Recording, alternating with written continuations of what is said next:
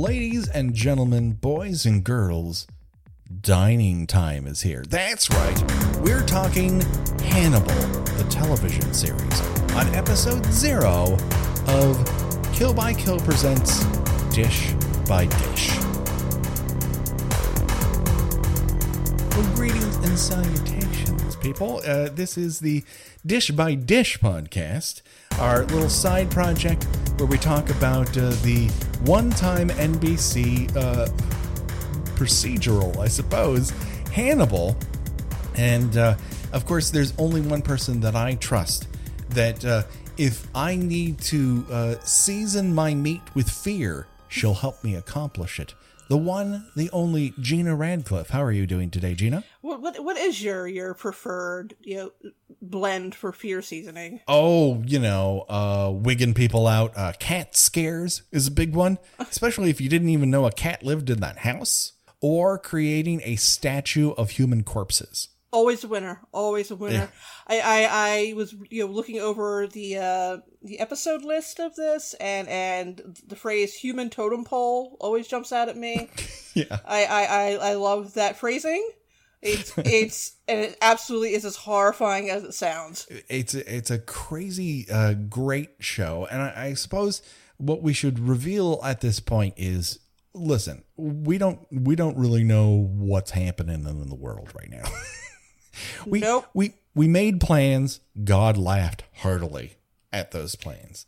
And while Gina might not remain in the same state of lockdown that I'm headed towards again, I have ample free time on my hands right now.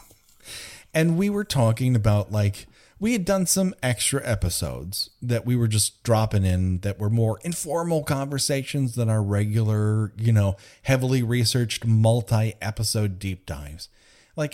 How could we, what could we talk about that would be fun for us, that would just be a quick, easy, delightful conversation to have? And lo and behold, Netflix got all 3 seasons of Hannibal on there. And we're going to have a lighthearted convo about a man who kills people and eats them. Only the rude people, Gina. Only the rude people. As it should be. As God intended. And so it just happened, right? It seemed like a good thing to do. So we're going to try to do this. And we're going to try to do this for as long as we can. On the off weeks that mainline Kill by Kill doesn't come out, we will have a looser conversation than our normal produced episodes about Hannibal, 1 episode at a time. And I guess the goal here is to just relive it, see what we love about it, see if we love it as much the second time around. Because I don't know about you, but I have great remembrances of it. I really love the show, but I have not watched it again since it went off the air. Yeah, no, this would be a second watch for me as well. And I have a sort of odd history with Hannibal in that it was one of the things we briefly worked on for NBC to promote once upon a time in radio form, which we don't do a lot of radio stuff. And yet, lo and behold, we worked on this. And I just remember at the time watching it and going, there's no way they're going to let this be on TV. It's so crazy. And then it was on Friday nights at 10 p.m. Oh yeah, I mean the generally the running theme of this show is I can't believe they got away with that. It should be noted that I also have this weird symbiotic thing with the showrunner and show creator here, Brian Fuller, in that one of, I think his second show for network TV was Wonder Falls. And it came on Fox, and we were at Fox when it was on there. So that was the thing that we actively promoted. I just remember watching that show and going, this doesn't seem like anything else on television. And almost everything he creates is, once again, not like everything else on television. He's so good at creating something that just feels entirely hatched, a real universe that you don't have to over explain. It just exists and you can get lost in it. Yeah, I was very disappointed to hear that he is no longer associated with the the TV development of the Vampire Chronicles. Yeah. Because which seems like it's now in development hell at this point. But when it was announced that he was attached to it, I'm like, holy shit! It's like, I'm kind of picky when it comes to television, and it's not often that I see like recent shows that I feel were made exactly for me with me in mind were probably Legion and Fargo. So it's a rare thing, and I'm like, no other TV show will have been made especially for me as much as this will be. And then he dropped out, and I was very sad. Oh, well, I think he kind of has this weird history of stuff like that, because he was supposed to be part of that Star Trek relaunch on CBS, and then he didn't quite make that cut, and NBC had hired him to create Mockingbird Lane, which was like a different version of the Munsters, and that never flew. And it's like, it's hard to believe that someone could be so good at TV and be such a bad fit for TV. I mean, I can only assume it's, people got to look at Hannibal. I was like, we don't think we can do that again. It's a miracle it happened at all, quite frankly.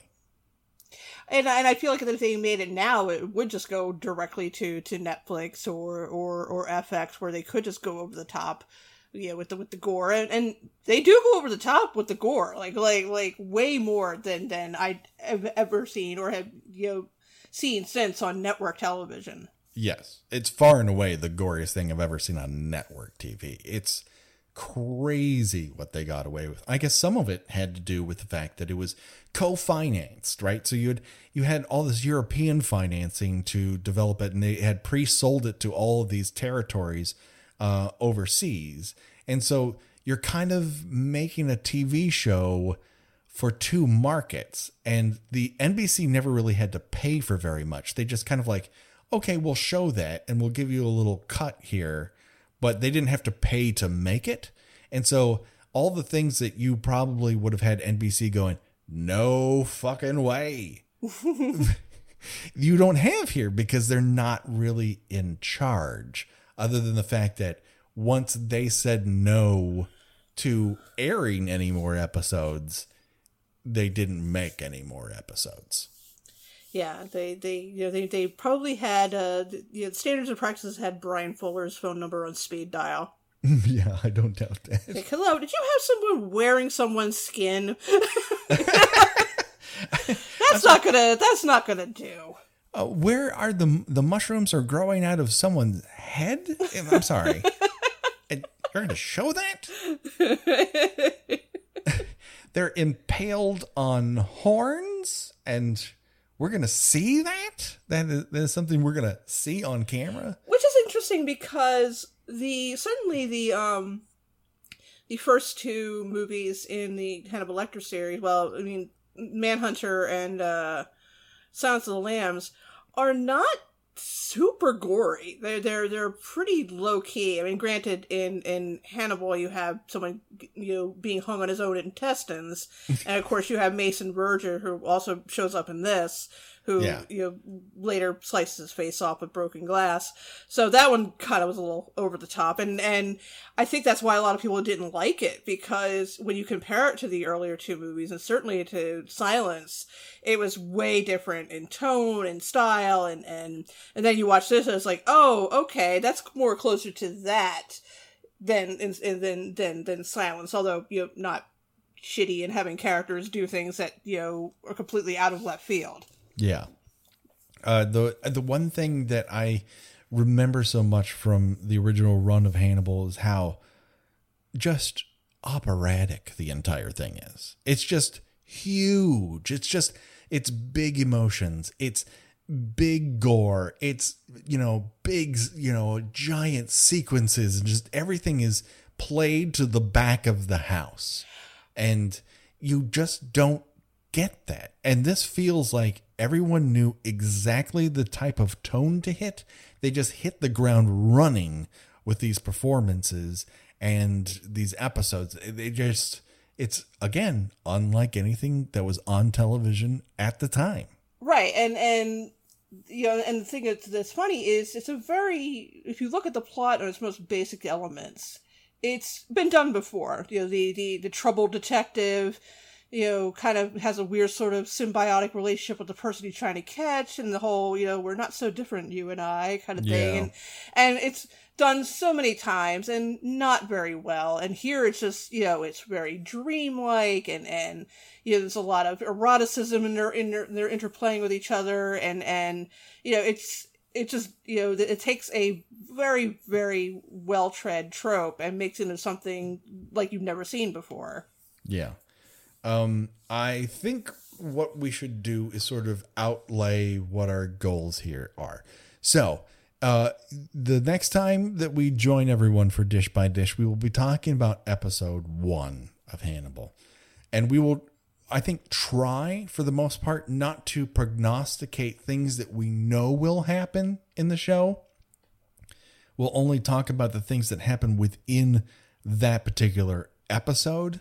I think for people who haven't seen Hannibal, in the hopes that they can watch along with us.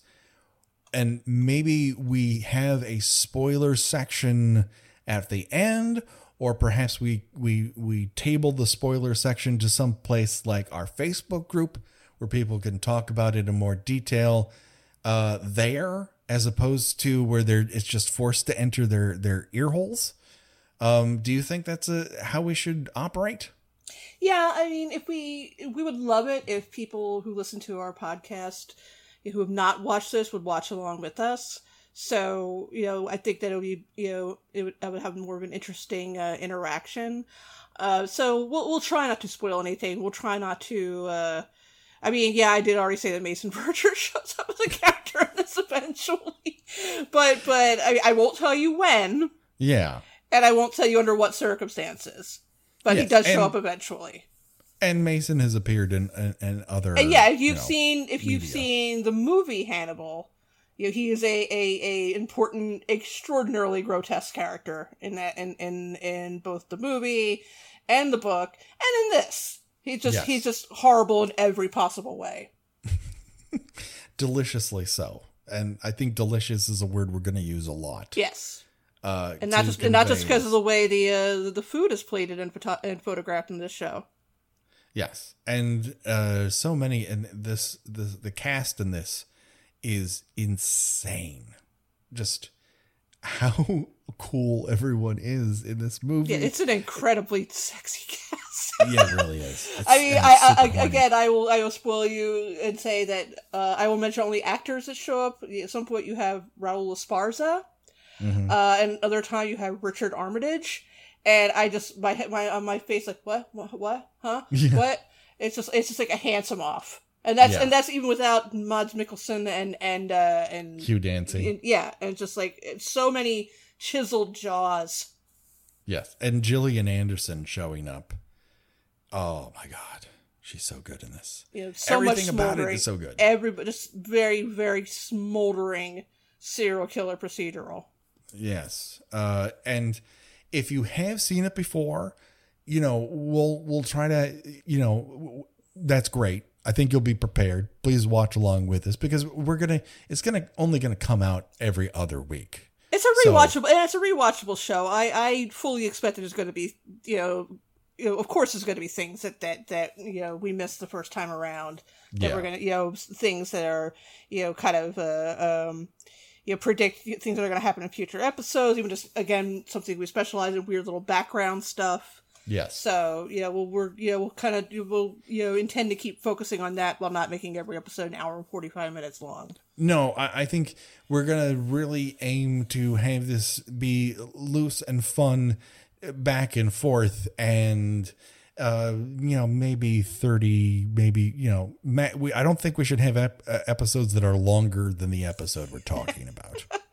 Yeah, they clock in around 43 minutes each, so yes. we should. And I don't want to force somebody to watch 39 episodes of a show just before we talk about the first episode. No. We're going to take it one at a time. Yeah. I am not very good at binge watching things, so just, watching it once or twice per week is just fine for me. Yeah. And I also didn't want to double up I just like, let's give it, let's let it breathe. Like, we'll see what happens. Let's open it up. Let's open it up like a bottle of fine wine. Yeah, baby. Yeah. Let's just pour it over something that looks like pork, but it actually could be a human being. Who can say? Who can say? It's delicious either way.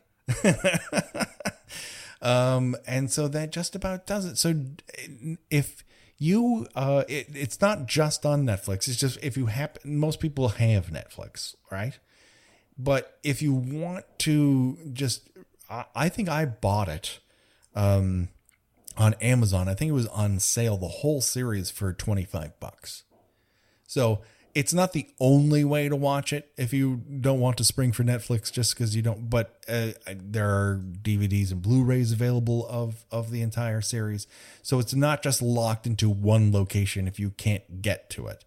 But it's also not so hyper expensive that it puts it in a different stratosphere if you want to watch along. And yeah, that just about does it for this week. I'm super excited about this idea. Me too. Yes. And so next week we'll be back at it with Bride of Chucky. We got a great episode there. We're going to wrap things up with Volume 2. And then Episode 1 of Dish by Dish. So if this appeals to you, please watch along with us. Please share the tag on Twitter. And let's see what we can do with the show. We're going to start guestless for a little while, I think. Just so we can get a handle on what we think Dish by Dish is. And then we'll see what happens after that. But that just about does it for us, Gina and I. So until next week for Bride of Chucky Volume 2, bye-bye, everybody. Bye.